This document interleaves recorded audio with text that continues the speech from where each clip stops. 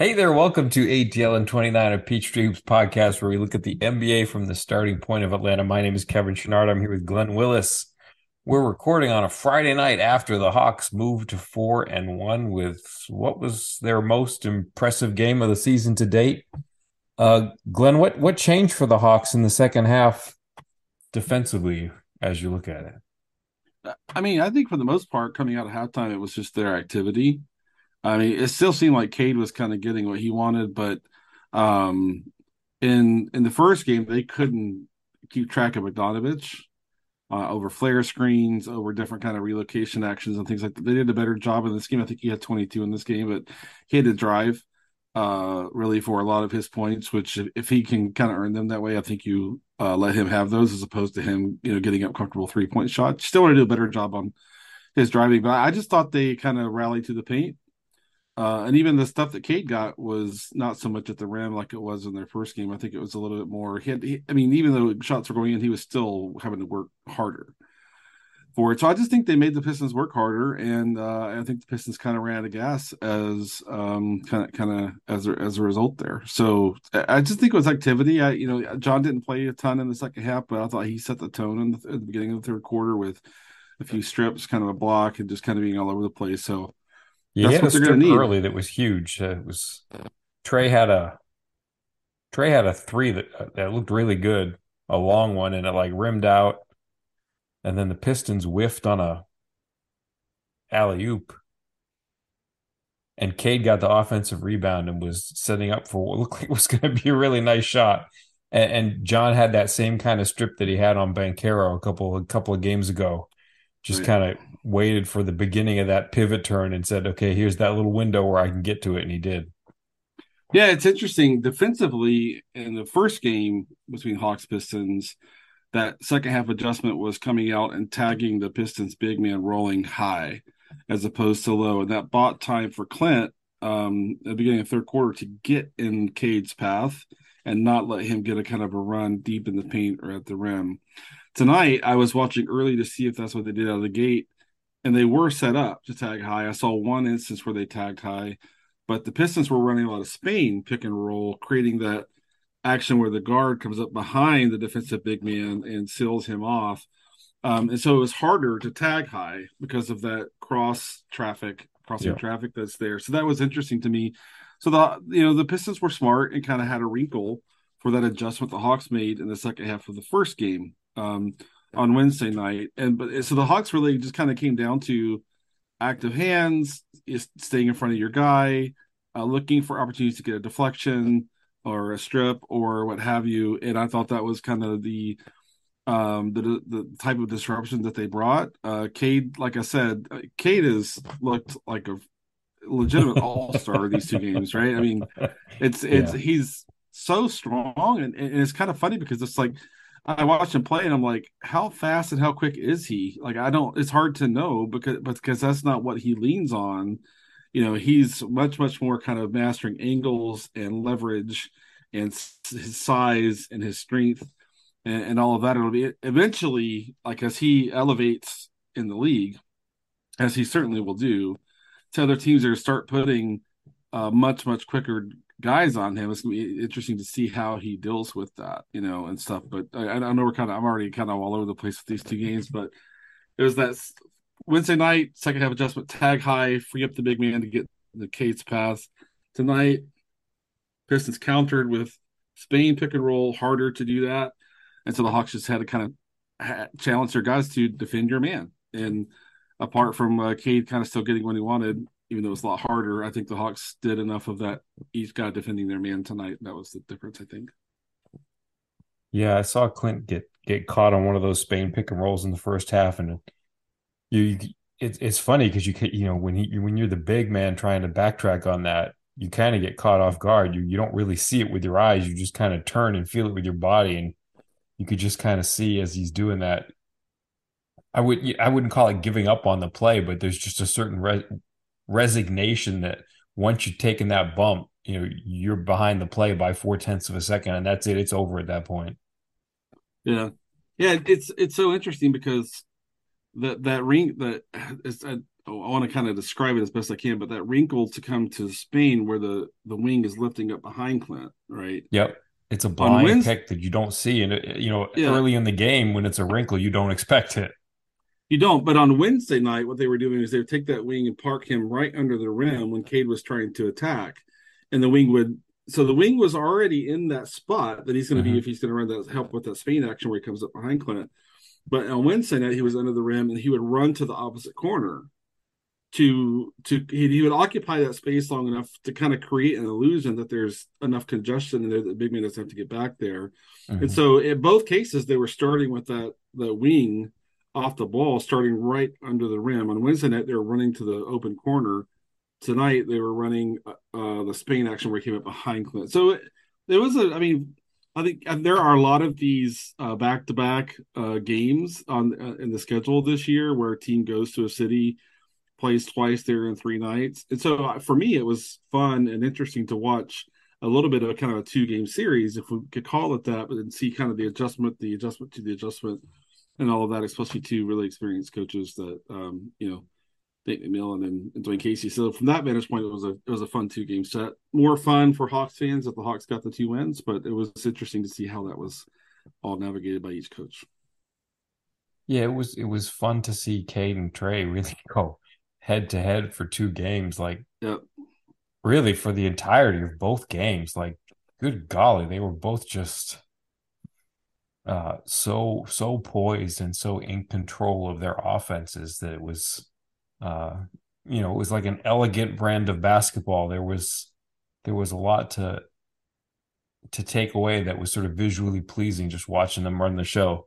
Like with Cade, for instance, like, one of the reasons I was just dying for the Hawks to try to do something where they would shade him to his left. It's not even so much that he shoots with his right hand. He's just so comfortable using his left forearm to parry the defender. I like that word, parry, Parry, because it's not an offensive move. He's not pushing off, but he's just making sure that the defender's not going to get in his space in any way, shape, or form. And then he's just got clear. He's big enough and strong enough that he's just got clearance for a shot at that point. And I mean, he just got everything going to his right. Like, there was nothing that the Hawks could really do to take much away from him when he was going in that direction. And then Trey tonight, my goodness, that, you know, he's already like an all NBA player. And the thing that he does best is pass the ball. Like, it would be hard to argue that what went down tonight wasn't maybe his best passing game ever. Like, it was only 12 assists, but just some of the passes, just my goodness, they would take your breath away passes, 35 feet across the court in the blink of an eye, just right into somebody's shot pocket. And it was, yeah, I know. it's funny because we've, for the last couple of weeks, we've talked about what's it going to look like with Trey and DeJounte together. And really it's, Trey has these, weeks where it waxes and wanes. Some weeks he's just A plus Trey, and some weeks, the refinement isn't there because it's such a subtlety to his game that he's got to be on, down to the tenth of a decimal point. But we got to see it tonight with like A plus Trey, and it looks really good with A plus Trey. It does, and then Dejounte was making shots tonight too. So I mean, I don't know how really any defense apart from maybe the best 2 or 3 defenses in the league deal with what Trey and Dejounte brought in this game. Dejounte struggled to make shots on Wednesday night, and that was part of what kind of kept the game so close, right? But I mean, basically Nate ran the second unit the whole fourth quarter, and then the end of the bench, the last 2 minutes or so and stuff. So Trey put up just these monster numbers without ever stepping foot on the court in the fourth quarter. But yeah, I mean, to stay on the Trey and Cade thing, anyone who got to go see both of these games got their money's worth. I mean, that I would have loved to have been in the arena to just kind of see that 2 whole games of that. It's just, I mean, that's just kind of as good as it gets when it comes to just being up front in person and getting a chance to kind of take that in. Cade's going to be no doubt a superstar. I mean, you're kind of touching on the technique he's already mastered to protect himself versus defenders that want to get physical with him. defenders like you got to see bigger defenders on him like DeAndre, right? Then you got to see a smaller defender on him like Aaron, and the way he like adjusts his technique for a smaller guy that's trying to get up into him, up under him, and the way he's kind of attacking, really kind of face up, kind of swinging back and forth and getting a bigger defender kind of moving left and right, versus kind of backing a guy down. I mean, he has an impressively diverse bag to work with already here in his second year in the league. So it's just something to see. It was a fun couple of games to watch. But I felt like in the first game, Aaron really kind of disrupted him early in the first half a little bit, and then the Hawks kind of came out with that adjustment, and that prevented Cade from getting all the dribble penetration he got. Tonight, I just think they were like, we're going to make him work for everything, but we're not going to let Bogey, their Bogey, kind of get going on these flare screens and all that sort of stuff. They could score through their big men. If Isaiah Stewart can knock down threes, tip your hat. If Sadiq Bey can kind of give them, scoring punch, tip your hat. But I thought tonight it was more of everybody guard your man, and that's gonna be good enough, and we're gonna challenge ourselves to do that. And that was kind of the plan and what was executed tonight. Yeah, I want to go back and see more of it, but in the second half, it felt like he had to operate further from the middle of the floor, For sure. uh, you know, directing their attention towards him and maybe away from some of the secondary threats, and it Yeah, looked good. I'll do a rewatch in the morning. I'm sure I'll have a clearer perspective on what actually happened there. Yeah, I mean, I've probably made this known at some point, or if you follow me on Twitter, I've definitely made it known. But like, I'm trying to run the Twitter account for Bally, for the Hawks on Bally account, and tonight was just such a wild night because number one, okay, just trying to do the game. That's always like I'm always trying to get caught up, because when you clip for a tweet, when you clip the video, you kind of fall 30 seconds behind, a minute behind, and you're trying to catch up during free throws or catch up during a TV commercial. But tonight with the first it was the Josh Primo news. Like, what? We can you get to that later, but that just blew my mind, and I'm trying to like refresh. Wait, what happened here? I don't understand. I still don't understand. And then we got Bogey on the broadcast. So I'm trying not to miss anything Bogey says. And then we got Travis on the broadcast, and I really try not to miss anything Travis says, but I'm sure Because I he did at hasn't some spoken to the point. media in a while. Yeah, exactly. Bally with the keen access. We Yeah. haven't had Travis on the record for anything in months, if not years. So it was nice to Yeah. hear him, and Dominique had to take one for the team for us to get Travis on record. he really did. He really did. So yeah, just a crazy night. I felt like even more. You always talk about defenders rushing somebody's tempo. I felt like my tempo was rushed all night long. Yeah. I mean, I typically pause the game to send a tweet because I the way I Sure, watch a game, I can't miss a possession. exactly. The way I watch, I can't miss a possession, and I'm watching every single action, setup, play call, the way looking for defensive adjustments. So, but I just like I use commercials and free throws to kind of catch up. So I'm not tweeting 5 minutes behind real Right. time, and things like that. So yeah, it's a chore. And that's why I think I know it's not just me, but I have to do a rewatch to kind of take everything in, because I am kind of speeding to kind of catch back up. And so I'll break down some video in the morning and do my kind of normal kind of put some content out there tomorrow. But it'll take a good rewatch to dig in and figure out exactly what I want to kind of or what I can see there I didn't see in real time. But I try to see as much as I can and share observations as much as I can. But the rewatch will give you more for sure. Yeah, it's always nicer to do it at that pace. A big one tomorrow night. You mentioned earlier the Hawks not needing Trey at all for any part of the fourth quarter. They got to use their subs, down the stretch of most of the fourth quarter, and then mostly the third string for the last couple of minutes. The Bucks didn't get that luxury, but the top two teams in the Eastern Conference meet tomorrow night. Yeah, I just right before we started, I tweeted out they're playing for sole possession, the first place in the conference tomorrow night. Yeah, that's pretty crazy. And Giannis played like 39 minutes tonight. I don't I, is there anything on the record where they said that they were going to be careful on back-to-backs? Uh, I don't know. Yeah, That seems like that's something that the Bucks have done in the past with Giannis, but that may have also been when Giannis had some, lingering uh, issues to deal with. Maybe he doesn't have that at the beginning of the season. It'll be interesting to see. yeah, that feels like something that's been more kind of a February March plan, Yeah. not completely, but more so, right? Hmm. And but I wouldn't be surprised if Bud is kind of firm about keeping him to 31, 32 or less tomorrow night. But I guess I'll be surprised if he outright doesn't play. Not shocked, but kind of surprised. There. So yeah, I mean I mean these two teams saw each other twice in Abu Dhabi, right? So this is it's going to have a kind of a different feel.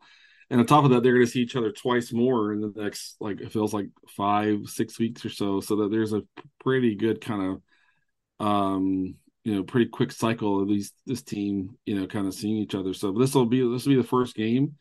The and step one will be how do the Hawks try to defend Giannis. Giannis, if I don't know if Hawks fans have seen the Bucks play at all this year, but Giannis has taken his level of aggressiveness up from where it's ever been, in my view. Like he's just attacking like right down the paint with the ball and challenging defenders to get in his way. And so it'll be interesting to see how the Hawks deal with that. In some ways, I feel like Bud kind of does the Hawks a little bit of a favor when he plays Giannis at center because that gives the Hawks a chance to, kind of keep Clint in his way or keep a Kongwu in his way. But at the same time, Giannis operating in and out of the pick and roll and him diving is a whole level of stress. So I think Giannis attacking with the ball when he's the center is a little bit more favorable to the Hawks. When he's playing center and he's being the screener and he's rolling to the rim, I think that's the kind of stress. And you and I talked about this after the games in Abu Dhabi, but when Giannis is doing that ladder thing, you really just can't let him get going downhill towards the rim because there's nothing you can do to kind of stop him at that point in time. So first quarter tomorrow night, that's what I'm watching is, you know, how do the Bucks kind of unpack Giannis's offense? What positionally, what's he doing, especially on offense, and then how do the Hawks kind of set up to try to contain some of that is a huge challenge. Yeah, I'm looking at more from the other side. Like I was just thinking tonight, watching some of that Bucks game, like how old is Brook Lopez? And the answer is he's going to turn 35 pretty soon. Uh, he's just been so good for so long. I know he was injured for most of last season, but the Bucks are going to see a game now where Lopez and Giannis are going to play a lot together. Again, it could be a situation where maybe they don't play Lopez on a back-to-back or something like that. But assuming that they Right. both play, like this is the defense that I think gives the Hawks a lot of trouble. You know, when the Hawks made their moves over the offseason and I got to that point where you kind of wrap your head around it. It just feels like, the Hawks are, better set up to face a team like Miami. And I think they're just worse off facing a team like Milwaukee. I think when you see that lineup where Giannis and Lopez play together, that's just going to be a lineup that just takes away so much in the paint. And that's really going to be detrimental to somebody like DeJounte, who's so good around that free throw line area. But the Bucks are just A plus at taking that away. And I think that's going to be an interesting matchup. What's there for him when he gets to that range where he's comfortable. Yeah, agreed. And this matchup has always, I think, been the hardest one for John Collins too, to deal with all that length that they present at the 4 and the 5. But And I like the new John Collins in this matchup because new and do you? improved John Collins. Woo. Yeah, he's been so good this year. But yeah, and I was just sharing that kind of that color to say that historically this has been I think his Yep. hardest matchup. Let's see with two capable ball handlers to attack angles and seams and all that sort of stuff. If that kind of clears out a little bit more space for JC to get to work. But it's a great early test. I mean, you would imagine it's going to be a little bit staggering for the Hawks to go from, you know, Rockets, Magic, Hornets, Pistons, now Bucks. Like that's like a Even just big, from a style standpoint, forget like the skill level, like right. going from with the switching and the Pistons just when it's just Stewart as the only big out there by himself, that's just so different than what you're going to see from Milwaukee in a lot of their Right. minutes. For sure. So it'll be a massive adjustment, but hopefully it'll be a good competitive close game. With Middleton still out, you wonder how much we'll see of Drew plus Javon Carter to defend DeJounte and Trey, as opposed to like well, Connaughton usually plays at the four these days, kind of. I mean, when he's on the court, that's when the Bucks go small. George Hill sometimes plays, sometimes doesn't play. He's a veteran who's mostly kind of being kept on ice for the most part for the postseason. But it'll be interesting to see kind of how Bud chooses to kind of try to match up, Dejounte and Trey, especially in crunch time. Yeah. I don't think Connaughton played in this one. Like I didn't. I was he's got watching an other injury, games right? tonight. He's got an injury, a calf Does he? injury. Okay. Yeah, I was Yeah, so I watching. don't think he's I going to was play. I was watching other games. Yeah. I got sucked into Boston, Cleveland Oh, tonight, and then caught yeah. the end of Wolves Lakers. I'm fascinated by now 0-5 Lakers. I'm fascinated by what's going on there. They caught some Spurs Bulls at the end, so I was catching up on a few teams I hadn't seen a lot of this year. So I didn't see Bucks tonight, but I don't think I've seen any Chicago yet. But the Bucks are the last I think they're the last unbeaten team. it sounds right. All right. We need to be done, but anything else you want to include Uh, before we're done? uh, I mean, maybe on a higher note, like if we can close on a higher note, Jalen was really good tonight. Yeah. Yeah. Yeah, and I commented on Twitter that tonight was the first time I saw him. I feel like I saw him doing a lot of the things that they need from him in his role, and that is super encouraging. Like he was catch and shoot, and if he caught the ball and there was nobody in the paint to protect the rim, put his head down and kind of drive and attack. He was helping rebound on defense. He had a Yeah, that couple was a of big really one. really helpful rebounds. Yeah. So kind of swing back to end on a higher note. That's the Jalen Johnson that can help this team this season for sure. And so I was excited to see that. And he did it with Travis calling his game. Maybe that's the trick.